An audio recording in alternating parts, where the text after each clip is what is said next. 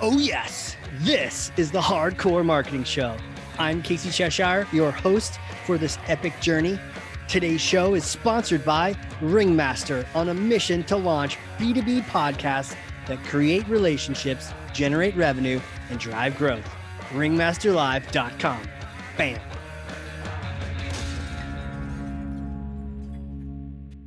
Here we are. We're going. I'm excited. You just sort of flip that switch and then it is go time. And I can't wait to introduce you to our guest today. She is an absolute badass, entrepreneur, marketing thought leader, technology innovator. And these are my words. This is all the things that I've experienced, and I've known her for just a little bit now. And really for her, it's all about changing the game, not accepting the status quo. Oh, this is how we always did it. No. Smash and grab. And that's going to play perfectly into today's show. I can't wait for you all to learn from her. I can't wait to learn from her. She has a passion for marketing analytics, which is so important for marketers today. She's a battle-hardened veteran of public relations, principal owner of Oros Analytics, founder and principal of Koch Communications. Kim Koch, welcome to the show. Thank you, Casey. Good to be here. You're doing so much these days. It's been a little busy lately, for sure. Absolutely. Yeah, absolutely. And I know you've been really pushing boundaries and trying different things and you're innovating. So I'm going to stop talking over here and I'm going to pass you something. It's kind of heavy, but I know you work out. So here you go. Okay. So here we go. Thor's hammer. Take that. You got it? Yes. Look at that backhand grab. Do you play tennis? Dang. Yes, I do. Dude, well, I can tell clearly you took Thor's hammer with just one hand. Here I'm like carrying it with two hands and I'm bending from the knees, of course, but take Thor's hammer and smash for me some kind of marketing myth, bogus strategy, misconception, set the record straight once and for all. Okay. I think a myth that needs to be broken or smashed is that you cannot prove the true value of your marketing efforts, particularly to the bottom line. Man, what a myth. Yeah. I think a lot of people believe that because it's too hard. There's too much data. You can only prove so much. You can only, the marketing data stops at the native platform and you can't dig any further, or it's too hard to look at this and then look at that and then look at this and all these data points and determine what where the value lies. And I think a lot of people just think it's too hard, or they just think the efforts themselves, because digital marketing in particular, changes so much so quickly that just executing takes all your time and energy, and the report, just slap a PowerPoint together and do some key points and a graphic and maybe some video and a dog and pony, and it'll be good enough. And when you first mentioned this, I immediately thought of the leadership team not believing marketing in justification.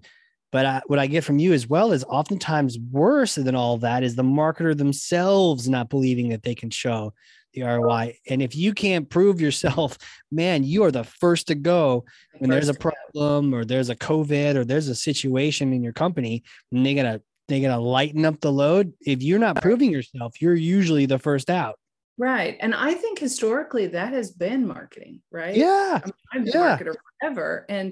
And because you can't prove, or because marketers think you can't prove marketing as a business driver, then you're out. I mean, when it comes time to budget, marketing is always seen as extra, right? Right. It'd be great to have marketing when we have the budget. But when our sales are down, boy, marketing goes out the window. And that's the last time you should do that, right? And we're extra because we're not proving it, right? Sales by default is showing the deal, right? All the other people are kind of showing, look, if I didn't do this, and you wouldn't have the sprocket, or you wouldn't have the product to sell. But in sales when we sold it, marketing's like, we kind of make it all work, and it's like, yeah, but that's not good enough. Yeah. And sales is always proving, right? Sales is driven to prove. They're always saying, look what we brought home. Here's our effort, and look what we brought in. And you could always do the ROI, or you can just always see what they're doing in the bottom line. And that's what I believe every company owner or CEO wants to see. That's where the rubber meets the road for them to their board. And so that's where marketing has to prove itself. And I just don't think historically marketing has done that. And I think it's because marketers think it's too hard to do. It takes too much time. I mean, our philosophy has always been, right? Get clients, do something amazing for them, tell them what you did. It's that simple when you boil it down, right? I think marketing, or at least if I look at my own firm, I think that's where we fell down. That's where we've always fallen down, is tell them what we did. Or the report just says, here were our execution efforts, right?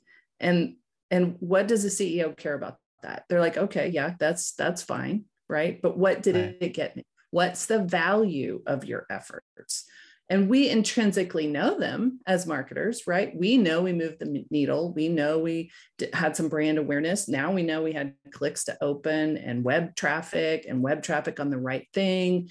But I just don't think we ever have spent the time to make those connections for the business owner or the CEO to say, this is our true value, and you shouldn't be cutting us when the budget rolls around. You should be giving us more money to do more of what we're doing, because we're driving those qualified leads to your sales team and looking for more qualified leads to build out that sales team's pool, right?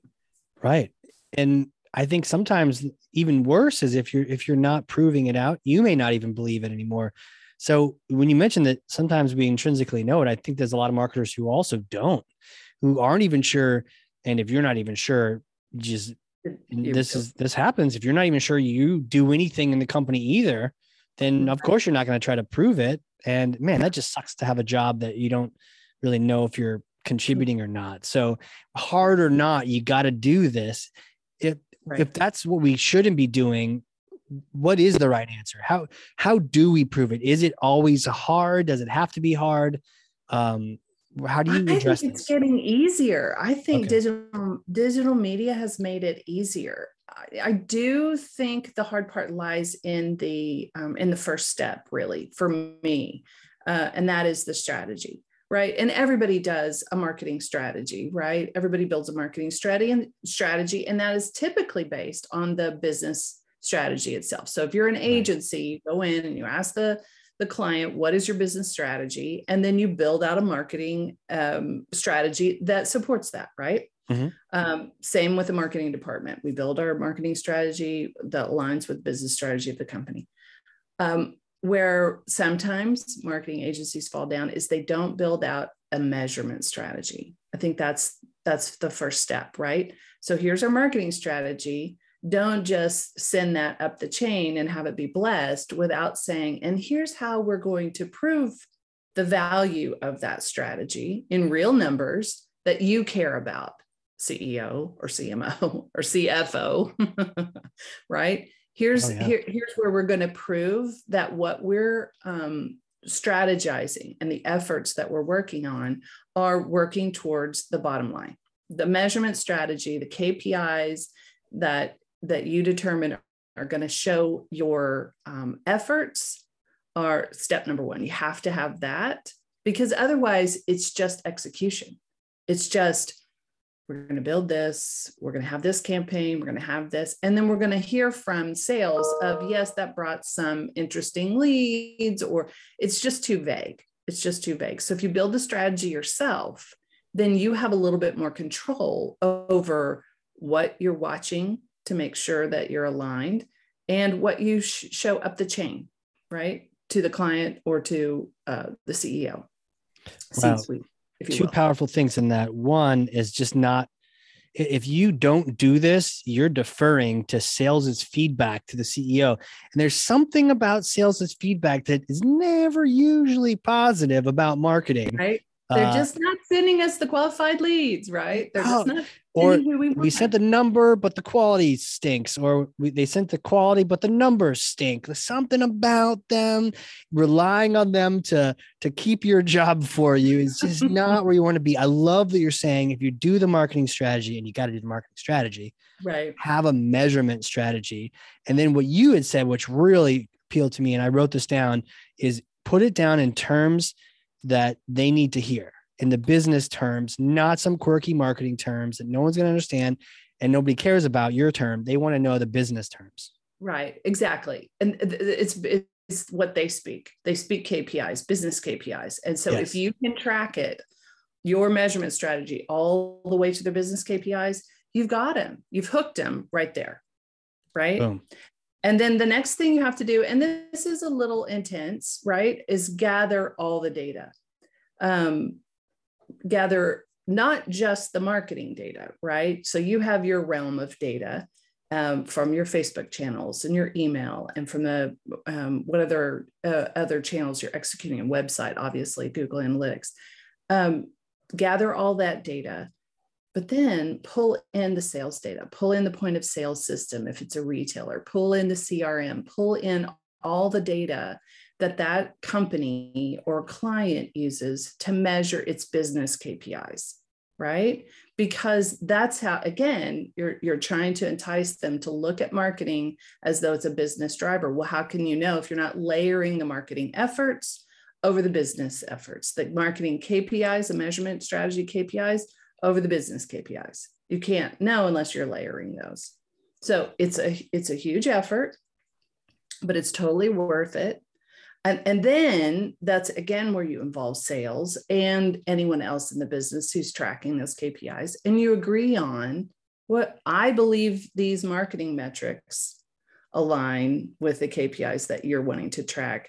And the business, owner or the CEO, C-suite says, yes, we agree with that. We agree that if these KPIs are what we're targeting for marketing and we layer it over our business KPIs, this will work. Let's try this. So now you have buy-in, right? Buy-in. Yeah. That means they're in there with you, right? So I think buy-in, part of that, they're on the boat with you. So they're less likely to be like, you sunk the boat, you stink, you're out, because they're in there with you and you had buy-in from them. Example of that is that's where you have that conversation with sales to say, okay, what is a qualified lead? What is the definitions? Because we're going to build that in to our personas and everyone we're targeting. So when they say, well, you didn't bring us who we wanted, we can say, well, this is the definition you gave us. And this is the definition of, how we're targeting. You can see what we're writing in our targets, right? You can see exactly what we're doing.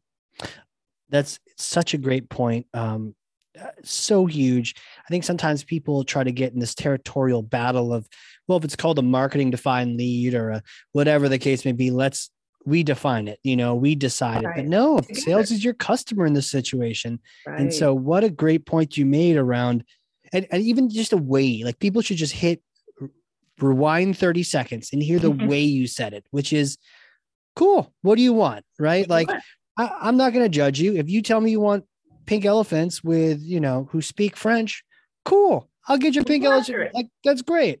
Right. If my job is to help you reach your goals, which it obviously is, then tell me what you're aiming for and let me help you do it. And the other thing, the number of people is same kind of thing. Have that question. And that's where you get into, okay, efforts in one channel or ad spend in one channel. If your sales team or whomever in the C-suite thinks we should spend in this particular channel, test it out. If it's not working, that's another good conversation to have, to say, hey, we blasted this particular channel. We didn't get a lot. We didn't get a lot of numbers here, not a lot of qualified leads. So we think we should test over here and see if we have a little more success. Again, you're pulling them in as a partner to say, this is the number that you wanted, but we don't think we're going to get that number in this channel. So let's look at another channel. You good with that? Let's go. I think what's important about that is that oftentimes people are trying to dictate the how to you. And I think that's where we get in tricky situations. If your goal is to get 300 of these of this pink elephant quality, then, let us go find those for you. But don't say, go get them for me from LinkedIn or from, from X trade show, because that trade show, if we're properly tracking, may show that you get 0 from that. And we just wasted $30,000. So let us do our job, which is figuring out where to place the bets to get those numbers that you're looking for. Don't necessarily, dictate a particular thing, or, oh, the spam you send is always great, I love it. Well, Yeah. The data shows it's not. So, Right. so let us work on Right. that in So our laboratory over here. Right. Exactly. Yeah. The worst client phrase is, I went to a conference one time. Right. They start a sentence with that. You're like, oh no. And that usually follows with, okay, we should be doing more in LinkedIn or whatever. Not saying LinkedIn is a bad channel. It's just, who knows, right? The marketing for ads, it very well might be. Let me just tell you that much. And then all you have left after that is LinkedIn spam, and that's not very good either. So I think I'll leave LinkedIn for another part of my list. But yeah, your point is totally true. It's a matter of, it doesn't matter the source per se. It's getting what you want to get, and cringing whenever you hear that someone heard something at a trade show, but if they did say they heard it on the Hardcore Marketing Show, you probably are just exuberant, and excited to hear what idea they came up with. Exactly. But again, that's another reason why the data will help you prove what you're doing is working. 100%.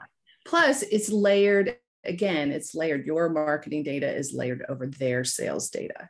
I was talking to someone not too long ago, and this leads me to the next point, which is you have those key performance indicators that you've mapped out, and then your staff, let's say you're an agency or a marketing director, and now your staff is executing on those key performance indicator. And if that data is layered in a live dashboard according to your measurement strategy, then you are looking at a dashboard just like in your car, right?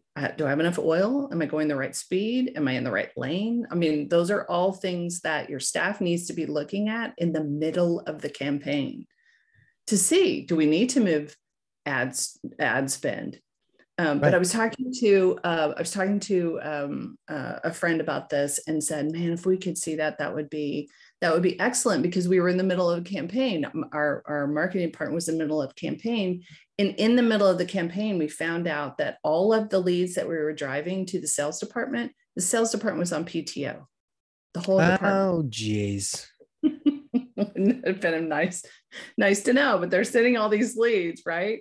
And so your key performance indicators on your marketing side are working, but it's not going all the way through to the sales department. The sales, they're not making the calls, right? So you're not getting. No one's home. They didn't leave like Fred back at the sales layer to at least call somebody.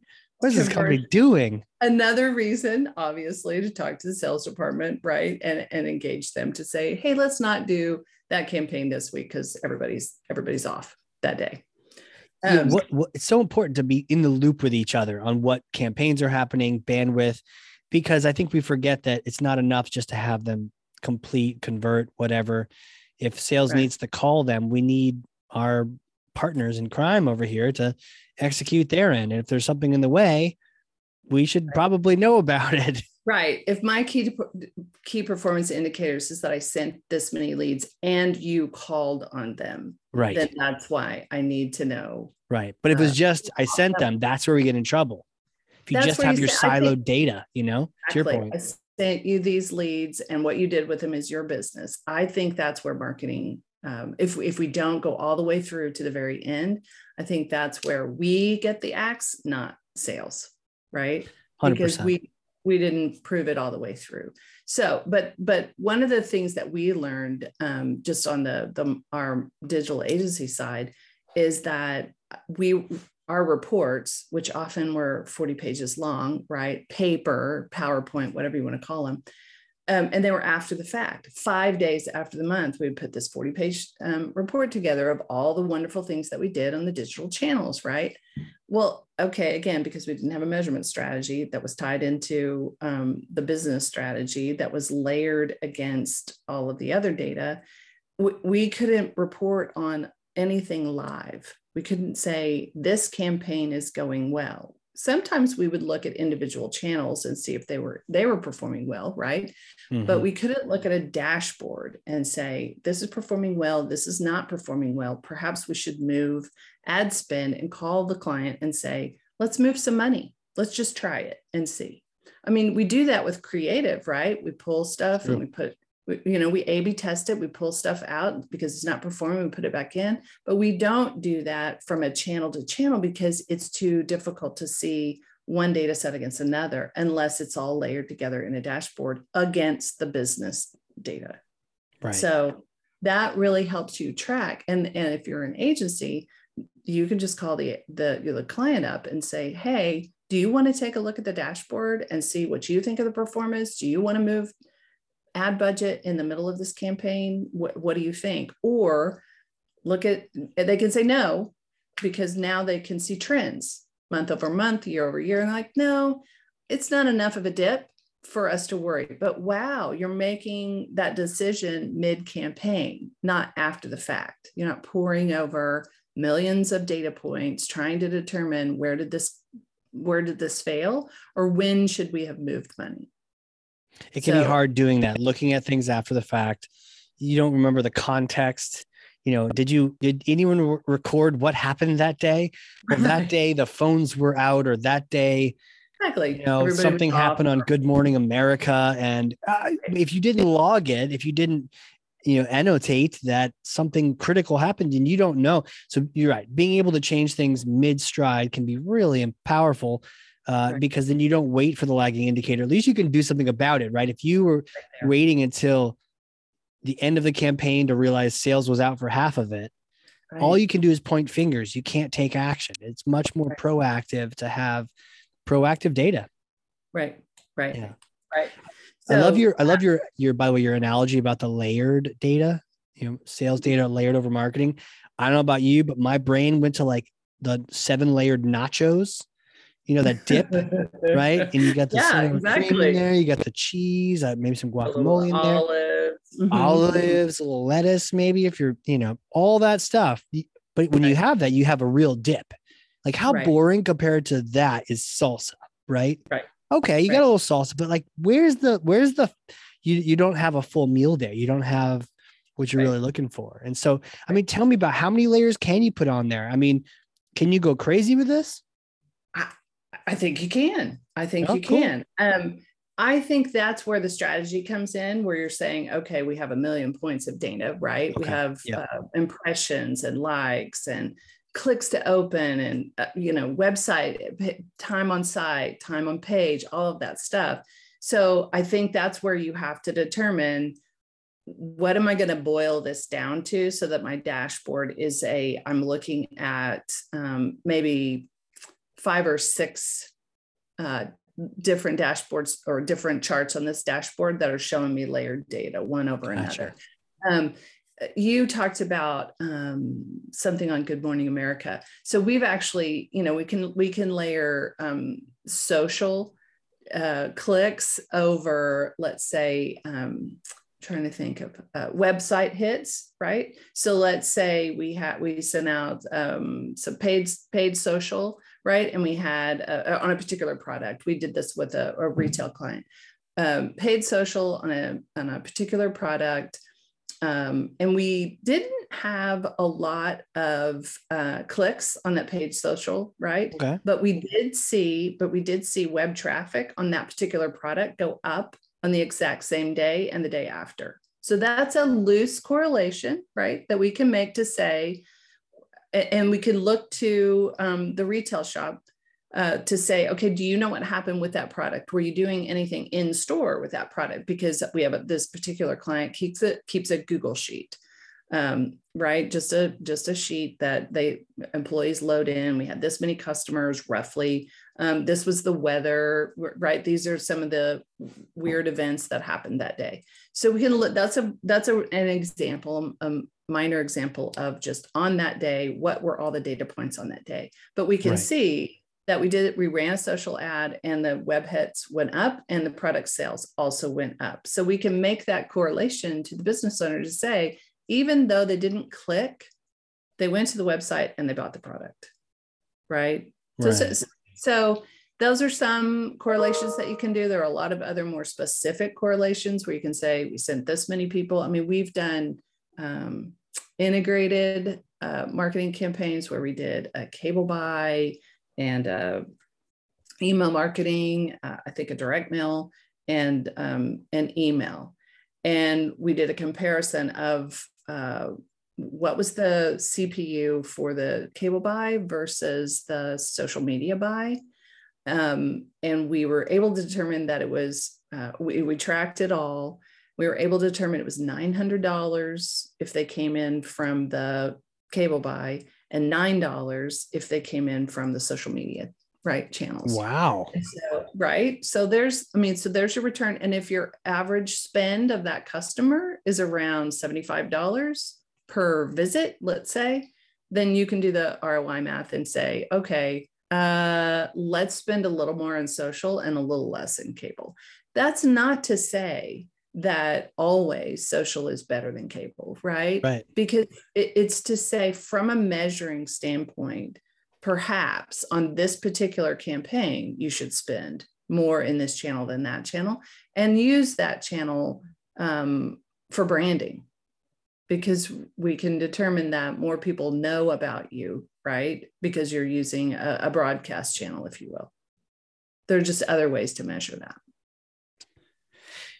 You know, what I like about this conversation is that people used to poo-poo, maybe in the age of digital, to even get people on digital, the traditional, and probably rightly so. Yeah. But now with so much digital, we're seeing that direct mail, offline, something offline, real world IRL type campaigns can have a great benefit. And then also, which I think you know more than a lot of people, most people that I've talked to, is that combined effort of, maybe social was $9 because we had the TV ads, but if we didn't have the TV ads, social's like $3,000. And so you actually found this magnificent sweet spot because you were doing both. Right. Exactly. I don't ever want to say, oh, don't use this channel, right? Or don't use out of door. That's not my game. I think if you're trying to find the pink elephant that speaks French, use whatever channel, like try them all, boil it down, and try them all on different campaigns, but see what you're doing. Don't just try them all and, stick a finger in the wind and go, okay, well, I felt like that worked, or, that felt good, or that's what I don't like. I say use any channel that you think will work, but then measure it. Yeah. Screw your feelings, right? Feelings are nice, but measure. Feelings are nice, but measure. But measure your gut. Your gut is nice. Trust your gut, but then verify. Yes. Trust but verify. Yeah. Yeah. Right. I think we need that in Latin, for marketing. I trust think but verify in Latin. I don't know, but we should find out. I think there is. Yeah. Trust but verify in Latin is confido sed cognoscere. There it is. Cognoscere. Okay. Yeah. If more people spoke Latin, maybe we make that the name of the episode, but I don't know if people would understand that. that might be a good teaser though, right? Might be. They're like, ooh, what is this? Or they'll be like, ooh, what is this? Either way. Yeah, exactly. And we could change it midstream because we're tracking it. There you go. Go. Yeah. Absolutely. So go ahead. Yeah, go ahead. Well, the final thing I think is analyzing. So one of the things, because our 40-page report was too overwhelming, right? Too many data points. This was because it was too overwhelming, no one would read it. Our own team wouldn't read it, right? And they were putting it together. Right. You have to have that analysis. You have to have some highlights of the campaign, some lowlights of the campaign, because it can't all be perfect, right? Some things that we would need to do differently next time. And then I think, again, that's an opportunity to pull in other people, the client, the C-suite, whatever, to say, this is what we saw and this is what we're seeing, but I'm not sure I'm understanding this. I'm not sure on this analysis. This is what I see from a marketing standpoint, but what does this mean? And how do I interpret this from a sales standpoint or from an operations standpoint, right? Help me out here. This is what I'm seeing. What do you think? Just do a little bit of collaboration on that analysis, but you have to analyze it and you have to start somewhere to say, this is what the data is telling us, right?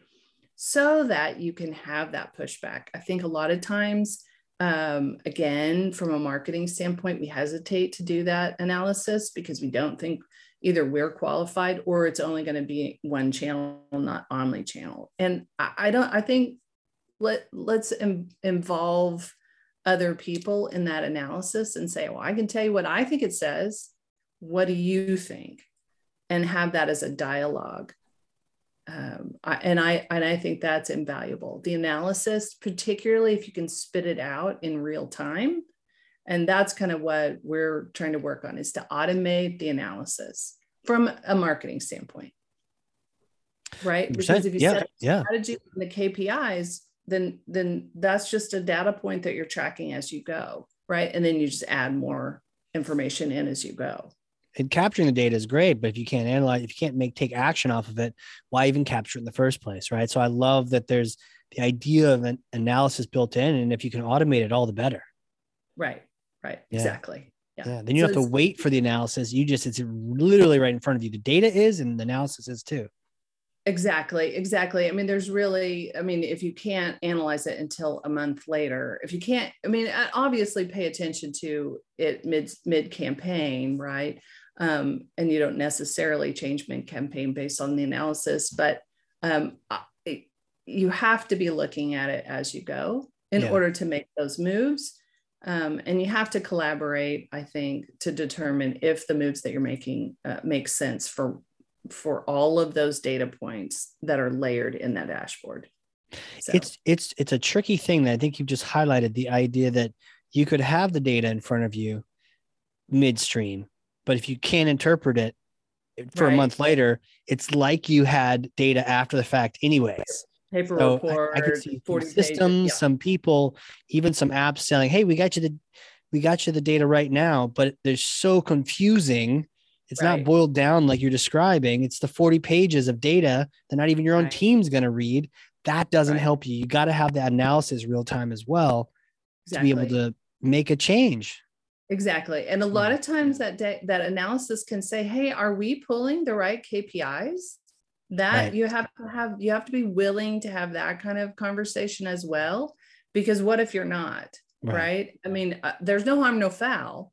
Right? That the data points that you've always been watching and paying attention to may be the wrong data points. That would be a good thing. I know when we first started this, that was a key concern of our staff of what if we're not doing things right? And I was like, well, okay, wouldn't you want to know? Right. Right. Don't you want to know how it's performing? I do. I know the client does. So let's take a look, right? I mean, I think that you can't be afraid of it. And it has to be collaborative, and you have to be willing to change the points that you're looking at as you go. And that truly is the point of the conversation, to say, well, hey, let's layer this on top of this and see what we get, right? Mm-hmm. Until you finally do get a true KPI that will tell you we're tracking and we are contributing. That's where I think you get into a lot of the attribution modeling, right? It would be great to automate that and to customize it. It's easy. It's not easy. It's you can customize it. Mm-hmm. That can be built in to the dashboards and the strategy as well, to say, okay, for this particular campaign, we're using this particular attribution model, not saying it's the one and only attribution model, but we're going to use this one for this campaign and we're going to call it good. We have agreement around the table that this is going to be it, and this is what we're going towards. And not get into a fight of you use the wrong attribution model, or you know what I mean? Those are just conversations that need to be had, both before you build the dashboard or before, or as you're writing the measurement strategy. What are we going to agree to of where we're going to pull the data and how we're going to assign the value? 100%. And I think I highly recommend when you're doing that, working with technology, and a lot of systems have it so that you can change it on the fly, which is really helpful, because you may have it set to something, but then switching it over may show you something different. And I'm a big fan of first touch, but sometimes you might go even waiting and see if a particular trend pops out or something else shows up, or especially for more commerce wise, that last touch, but what was that first touch? I mean, it's so Right. kind of just Right. being flexible, being a little semper gumby, trying to just see where the trends might pop out. It can be really beneficial. And you doing that in math or trying to write something goofy in Excel is not going to be it. So you need to No. use some technology to give you that Yes. advantage. Yes, absolutely. Absolutely. And again, I think when marketing is having those conversations with the C-suite or the client, it really, it lends a little bit more credibility to the value that it can bring, right? Where it's less about, I'm not saying creative's not important, it is, but it's less about let's build this particular graphic or appealing website or something like that to drive traffic. It's really more into the analytics of the business and how we pull levers. It's all kind of a crapshoot, right? There are a million different things that you can do. But when you start looking at it from a how do I drive business and how do I align the marketing KPIs to the business KPIs, you're in the room a lot longer and you're given a lot more consideration when the budget talks happen. I really just believe that's how it happens. It can't be all we provide the creative that drive revenues. It just can't be. 100%. And one of the things you'd mentioned too, we talked a little bit about the offline world. Tell me about events. Are you going to start? Are you going to them again? Are you traveling again? Or sort of post-COVID days, or what are you seeing in the marketing world? Yeah, I think we are starting to. I haven't checked inbound, and when that's happening, that's one of the ones that we have always attended in the past. One of the ones that we attended right before COVID hit was in Cleveland, and it was the MACON, which is probably a horrible acronym, but it's Marketing AI. Marketing Artificial Intelligence Institute conference in Cleveland. It was super interesting. That was kind of where our heads were, and we made some inroads there with a couple of people. But it was just, I thought it was interesting how AI, interesting.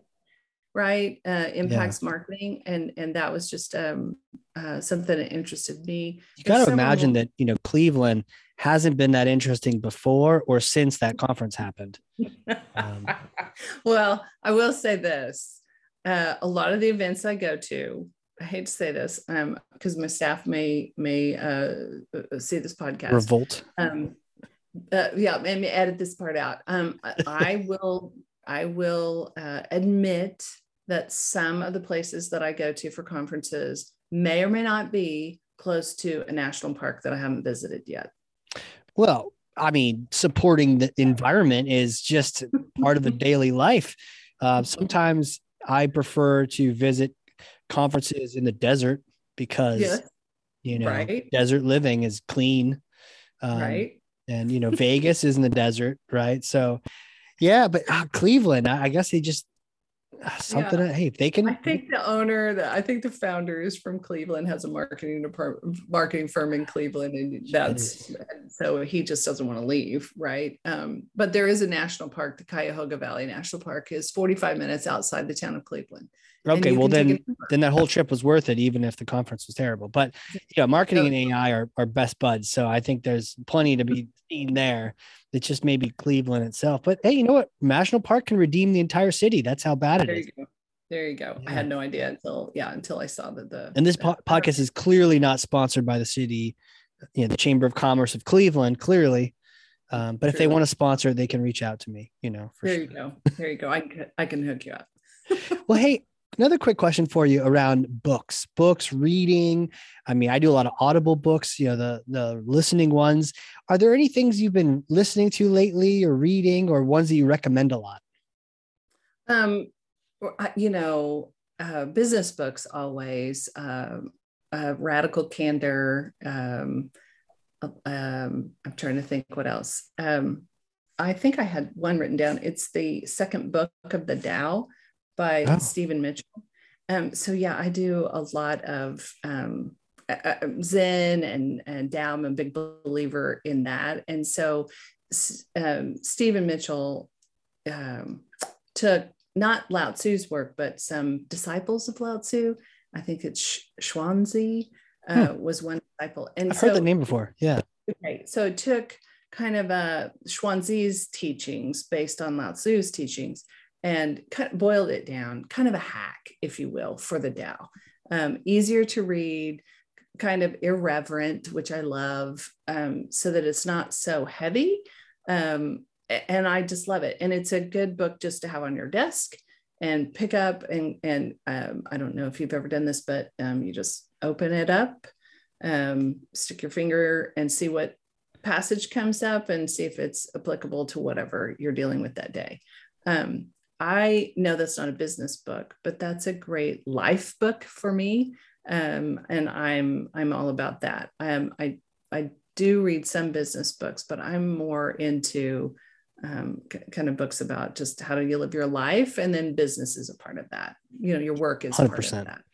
Yeah, because we're all marketing to humans after all, and it really is a human game. And you could know all the marketing strategy in the world, but if you're depressed and you can't get out of bed and you don't want to be productive, then it doesn't really matter how much you know. You need to be able to be that balanced person, at least for a moment.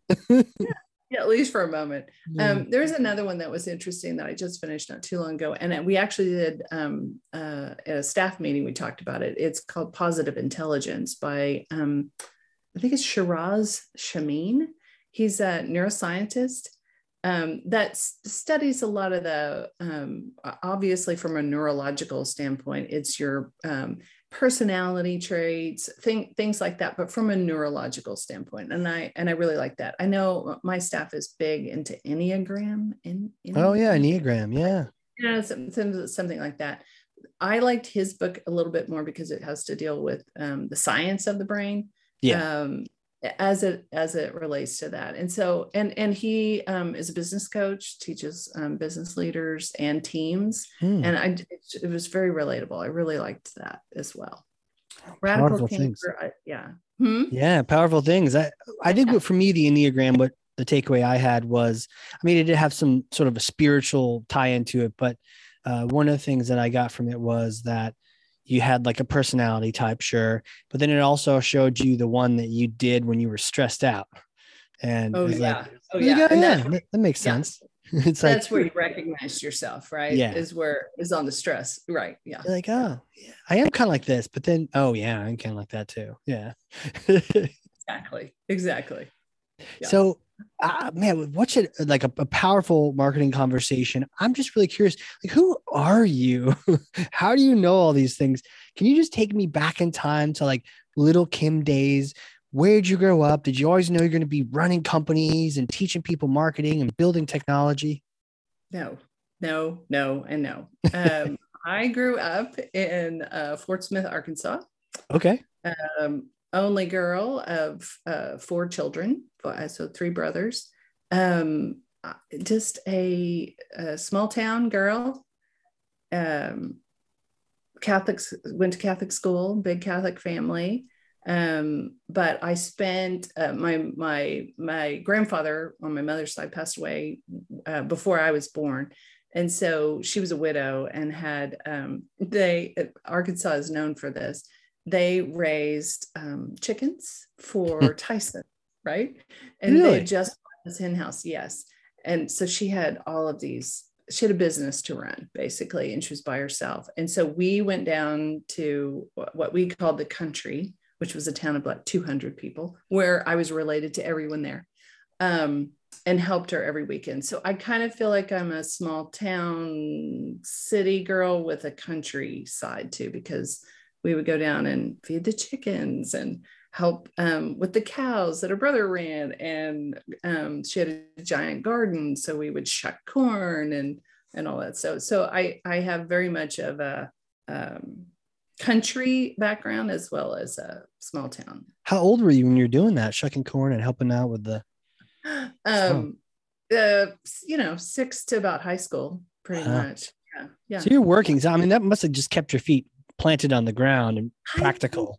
I think that's why I'm a lover of national parks and nature in general. And yeah, absolutely. I would attribute that to my grandmother's style of living. Absolutely. But I get that sort of dreamer quality, but also with the ability to be practical at the same time. Say, look, somebody's got to shuck this corn. It doesn't shuck itself, you know? Yeah, exactly. Somebody's got to do the hard work. But then I did not envision being a business owner at all. Right. I had dreams of being a scientist. That was I wanted to be a researcher. And so I actually headed in that direction. I was a biology major in college. But I hate telling the story, but it is my story. I do and did impersonations as a kid. My brothers and I would do voices. And so in high school, I won a Valley Girl Sound-Alike contest because there was money involved. And so part of it was also that you would get to be a guest DJ on this radio station for 2 days. So I was a guest DJ with a guy who also did voices. So that became our shtick. He would call me before school in the morning and he would say, okay, I'm going to do this and you do that voice. And we're going to have this conversations. And so we did that. And then he just hired me as a disc jockey on the AM station, which was horrible. I didn't get to do voices. It was just punching buttons and doing a very lofty voice to make it sound like I wasn't 18. Oh, geez. Right. And so I did that. And then I went off to college and was doing my biology major. And I had a meltdown because I made a C in microbiology. I thought, well, I'll never be a scientist, right? If I'm in undergrad and I can't make a higher grade than that. And so in the meltdown, my mother said, well, you were a disc jockey, so maybe you should be a journalist. Yeah. And I said, okay. So I switched my major to journalism and graduated with that. Got a job I got a job in college as a production assistant at a local TV station here in Oklahoma City. And then I was a reporter. Here's the other bad part of that story. I graduated college. I had the job at the TV station. The GM announced that they were going to do random drug testing and everyone left except for me. So don't do drugs. So yeah, they all left. I'm not kidding. So I was promoted to a reporter 2 months out of college. I was so bad. But everyone else like bounced because of the drug test. Well, what an opportunity. It was a great opportunity. It was an awesome opportunity, but oh my Lord, it was so bad. I made all my mistakes in a pretty big market. I mean, it was a size 30 market at the time.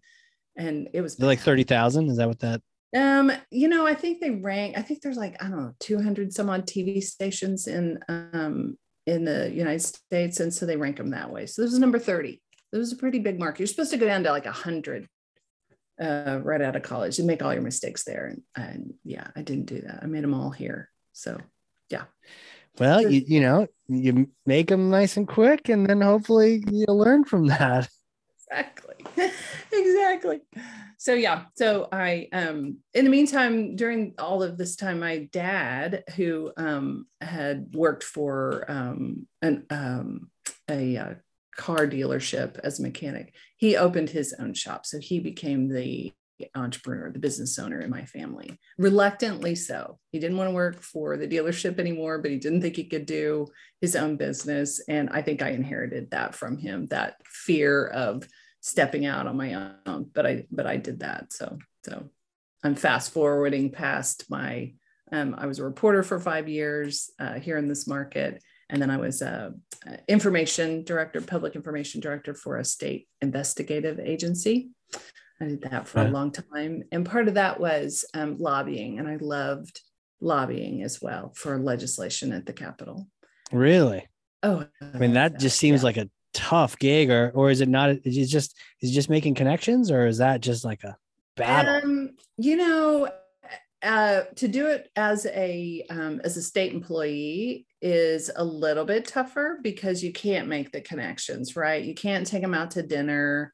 You can't be a typical lobbyist. So the way I did it, I don't know if that's the way everybody else did it, but the way I did it is I befriended the policy staff. right? Oh, And yeah. said, Yeah. Yeah. hey, and so I found myself writing policy a lot, right? Just co-writing policy with staff, which was a blast. I loved that. And so that, yeah, that was fun. But then you did have to kind of run around and just manage the legislators a little bit, which is right. So is there a future, mayor, Oh no, governor on the no. The power is podcast in the here? policy writers. The power is in the policy writers. The power is not in the elected official, in my opinion. Got it. It's in the people behind the scenes that are writing the policy. Yeah. So none of that experience made you think I should run for office sometime. Oh, no, I think no, it's too, you're too out front. And that's just, I much prefer behind the scenes, Yeah. much prefer behind the scenes. I mean, I was, obviously in TV, I was a reporter, I was on TV, but I got in trouble a lot for not doing enough stand-ups. And my thought was, well, the reporter's not the story, so therefore I don't need to be on camera all the time. But I mean, they did kind of force my hand on that. Trying to break the model on them. They can't handle it. They're like, no, this is the formula. I need you to do it this way. Right. Do it this way. But to me, it was always about the story. And if I didn't have video to cover the story, I would do a stand-up. But if I had video, I don't need to be on camera. Right. Yeah. Right. Especially if you had live action, something happening on video. It's like, I don't want to see you. I want to see what's going on over here. Come on. Right. Who cares? Right. So yeah. But obviously it's on camera as a spokesperson for the OSBI, but not in the policy work. That's what I preferred.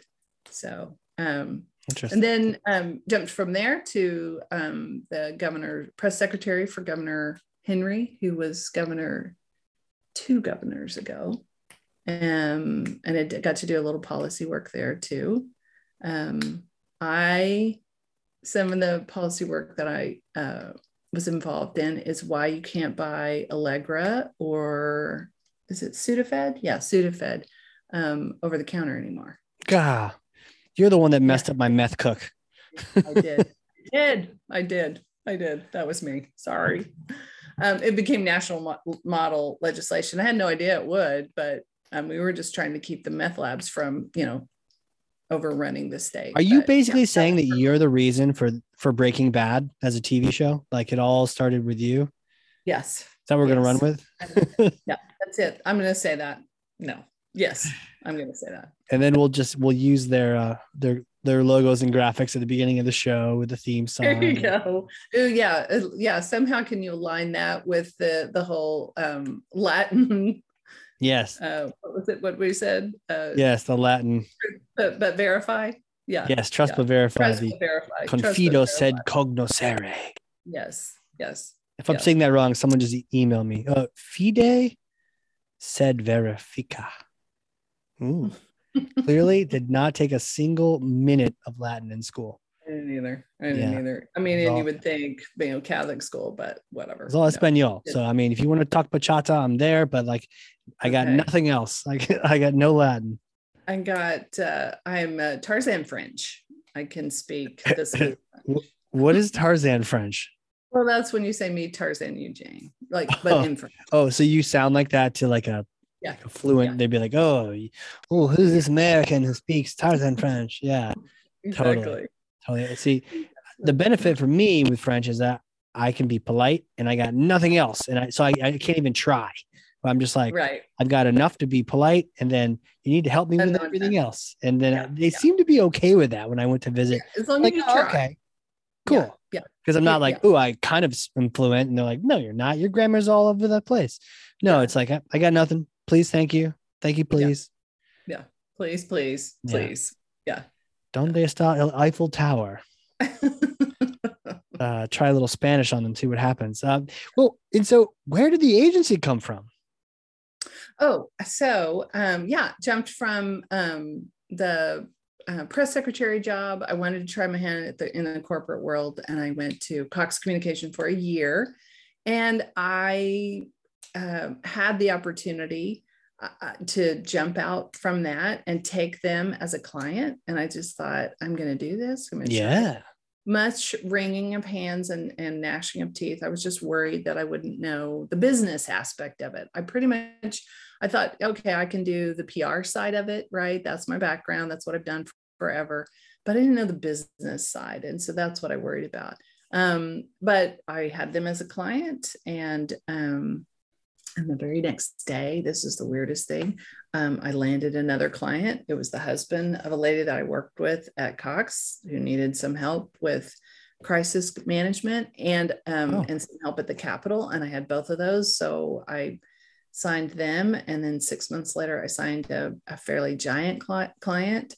That was our largest client for years. Wow. And that's kind of what I built the business on. I had them as PR, and then, social media hit, and we built up their social media channels. And so as we did that for that larger client, we kind of became their external marketing department, right, for all things digital as well as PR. And that's how we built the rest of our business. We brought in other clients and built that as well. Man. And because they had such data, right, on their businesses, we had 60 of their businesses. Because they had all of these data points, we're like, we really want to get better at showing what our part of contributing to those businesses, what we're doing that contributes to those businesses. So that's when we built Oris. That's when we built the marketing analytics tool. Wow. And right now it's super custom, right? Because it was custom for them. It still is. It's not a SaaS product. We're calling it a service with software. So yeah. Oh, absolutely. Yeah, it makes sense. You need a team to go along with it, but it supports that and makes it all more efficient. Saves everyone time. Right. Saves everyone money. And the insights, that's where that's where the service part is. But yeah, so that's we sold a good bit of the digital book of business from that one client to just last year during COVID. And so now we're kind of building back the agency side, and then obviously building out the analytics side as well. Wow. All right. So I have this hypothetical for you. I may or may not have a time machine up here in New Hampshire. And let's say you're visiting New England and you get a chance to come use the machine, and you'll get a bottle of wine. You get to go use the time machine, maybe some lobster. It'll be a grand time. But this time, what's that? Are there national parks? Oh yeah. The time machine is right next to a national park. Okay, cool. And then, so this machine takes you back in time, and you actually get to meet yourself. You get to meet yourself a few days after that college education, that journalism, and you just graduated a few days earlier. You get to meet that version of you, that Kim, and you get to talk to her too. What would you tell her? What kind of advice would you give her? What kind of things would you say? I think I would basically tell that version of myself to do what you fear. I think maybe as I've gotten older, or I don't know. I mean, I've done a ton of crisis communications, and I feel like I can see all of the negative things. I think some of this might also be hereditary, but I feel like I can see all of the potential negative things almost automatically. And that has a tendency to make me pull back instead of move forward. I can do it for a client, super easy, right? But for myself, when I only see all of the bad things that could happen, I think it makes me hesitate and sometimes not jump. When every single time I have actually just jumped, the payoff has been amazing. So either do what you fear or ignore that voice in your head that's running the traps all the time, right? I think that would probably be good advice to that self, probably then and now. Yeah. And then the other one is why I read books like the Second Book of the Tao, or Wherever You Go, There You Are. And that is just let it be. Just, you cannot push the rope, right? You just can't. So quit worrying about all of the potential things. I mean, it's probably the same advice. You can't push the rope. You can make certain things happen, obviously. You can do your best. But then you have to let it ride. Yeah. And let it ride. Let it ride and be okay with it and make the best out of whatever happens. That also, I've noticed if I look back or, even as I get prepared for something, invariably that will be a lot easier, right? It'll be a lot easier, Yeah. right? Yeah. Your That's how I feel about podcasts. You hit record and just let it ride and see what happens. And you know what? It ends up working out great. Yeah, absolutely. Absolutely. I mean, yeah, I was talking about how horrible I was as a reporter in that market. My first live shot was from a city council meeting in a town outside of Oklahoma City. And I was prepared. I did all the prep for it. And I started the live interview, and the whole right side of my body started shaking uncontrollably. Oh, no. I mean, I was like, what is this? It's never done it, but never did it before, never done it since. But luckily, the man that I was interviewing saw it and just kind of took over, just started talking so that I could like compose myself. So yeah. So there's a podcast experience for you. You haven't had that happen to you yet, right? No. I've definitely introduced people wrong. And it's fun to, I probably just like with you listening back to early you reporting is me listening to episode sub 10 or 20 even. The very first episode I don't think I even had a agenda or a script. I just got on with a friend and we're like, let's chat about marketing because we had good conversations, and it went fine. And then, very quickly I had Adele Ravella, who I probably had no business talking to just yet on the podcast, schooling me about buyer personas, and just away we went, and it sort of developed over time. But yeah, looking back on those episodes, it's bizarre and how it all works out. But you just let it ride, and look what happened. Look where you are. Yeah. I know. Yeah. You just keep doing it. You keep going. You do your best with what you have at the time. And then all of a sudden, all that work pays off. 100%. Now, I can't let you get out of here before I ask you about this national park thing. You freaking love national parks, and you're on an adventure, right? Are you trying to get to all of them in the U.S., or what is the mission? To get to all of them, or as many as I possibly can. I had a friend that got to 20 this year. I'm so jealous. I think I'm only, I'm not even halfway through. I'm probably at 24, and there's 60 now because they just made the Great Sand Dunes just became one, and I think they reinstituted Escalante, but I don't know if it's a park. I think it's a monument. Wait, how many are there national parks? 60. Yeah. How many have you been to? 24. So, which you're not even halfway yet, but that's probably a lot more than everyone. Yeah, that is a lot. I don't know. That would be a good statistic to pull. I don't know. I mean, I just started this journey maybe 5 years ago. I mean, so a lot of the ones that I've been to, I went to as a kid. Right. And so I will not revisit them until I get, to the new ones. But I mean, there are a lot in Alaska, but that's a lot of land mass. Oh, yeah. Right. So I'm going to have to spend like a month in Alaska to get all 5. But I did the Fab 5 or the Fantastic 5 in Utah in like a week. So, and that was amazing. I had no idea Southern Utah was such gorgeous country. I mean, I knew that monuments were there, but I didn't know until I went. So it was awesome. Yeah. Wow. Yeah. Looking at a map. You're looking at a map. You're looking at a map of the U.S. of all the national parks.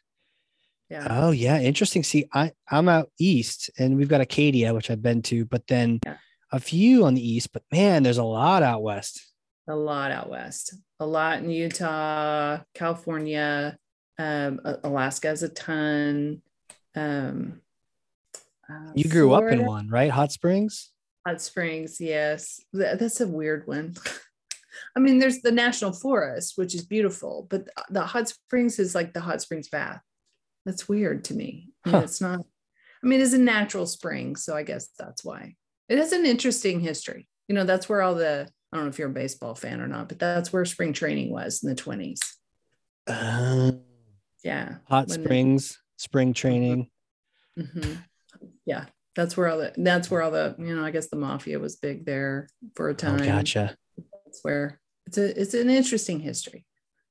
See, I think I've probably been to maybe 5 of these. Look at this list. Yeah. So that makes 24 a little bit more impressive now to me, especially because they're scattered about and not too many out our way. I'm one near me and that's it. Yeah. Acadia. To travel. I haven't been to Acadia.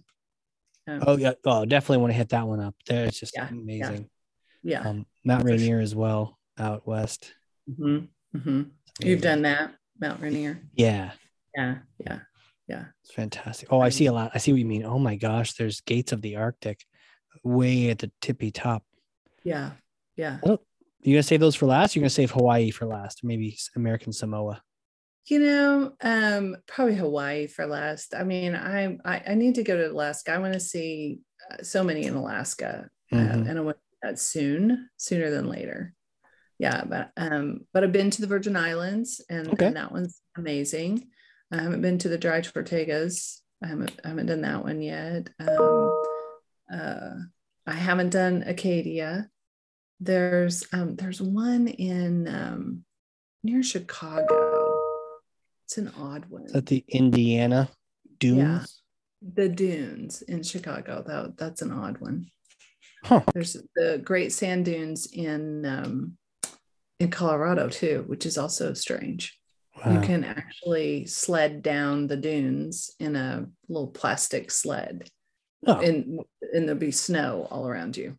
Right, and you know what? 60's a lot, but man, this actually seems like a really cool goal. How did you stumble across this? Have you had that for a while, or? I have, like, about 5 years ago. You know, people were talking about their bucket list, and I'm like, okay, what is my bucket list? And it just set it as that. At the time I was running, and so I was looking for cool places to do races, right? Yeah. And I kind of hung up my running shoes since then, and I just thought, well, it kind of got me on the looking at cool places there. Just thought, well, what national parks are around there? We could go to a national park while I'm there.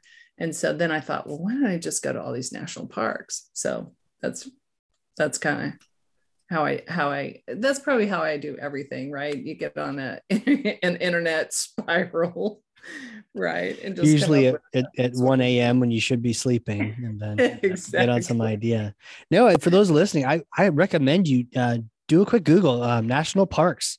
For those not in the U.S. national parks, just to get a sense for what we're talking about. And I'm sure, folks listening abroad have the parks across their countries as well, but just, I hadn't heard the names. I didn't even know that's where it is, that pin on the map. And that seems like a really cool goal to just try to get to all these places. Right. And if you're own your own business, then, find a conference with a national park nearby. Right. Hopefully it's in the same industry, but either way, who's counting? Oh, there you go. Yeah. Whatever works. This is a manufacturing industry conference over here. Well, they need marketing. They need PR. Yeah, that's right. Yeah, find some people. Man, that's amazing. Well, where can people connect with you if they want to reach out? They want to talk more about PR, marketing. They want to get more information on Oros. Throw out all the URLs, all the social platforms, all that good stuff. Well, I should probably give the company URLs because the company is a little bit more active than I am. And so Oros Analytics is orosanalytics.com, OROS. And Koch Communications is Kochcom, KOCHCOMM.com. And that's where you can find us on Facebook or LinkedIn or Twitter. We're all Instagram. I'm not as active as I should be. That's one of my goals for 2022 is to get a little bit better on LinkedIn. Yeah. Yeah, it's not been a focus of mine. It's kind of that be in the background kind of thing that I prefer to be, and I prefer the company to be out there. But I think I need to do a little bit more on LinkedIn, and I've taken a couple of classes to get a little bit better, but don't look at the LinkedIn profile just yet. It's not where it needs to be. Okay, well, maybe by the time this comes out, maybe we make that a little motivation for you, Yes. and then a bunch of friendly listeners to the show can just shoot you an invite and tell you they heard you on the show and they really liked your head to talk about, and maybe they need to get some more help with analytics or PR or marketing. And great. That'd be great. Totally. Well, Kim, thank you so much for coming on here. This has been just the best chat ever. Thank you, Casey. This has been awesome. I really appreciate it. Yeah. Yeah. And for those people listening, if you've learned something, and I freaking know you have, because I literally have 2 pages of notes front and back over here, then share this with someone else. Be a thought leader. That's how you do it. You just share some content with someone else and teach them something that you learned. And that really gets this podcast all around the world. And that's how we help people out. And man, Kim, this is amazing. Thank you again. It is awesome. Thank you. I really do. I really appreciate it. It was great fun. Great fun indeed. Now I'm going to get to some national parks. And with that, I got to get out of here so I can go get to the national park. So for those people listening, this has been the Hardcore Marketing Show. We will see you all next time.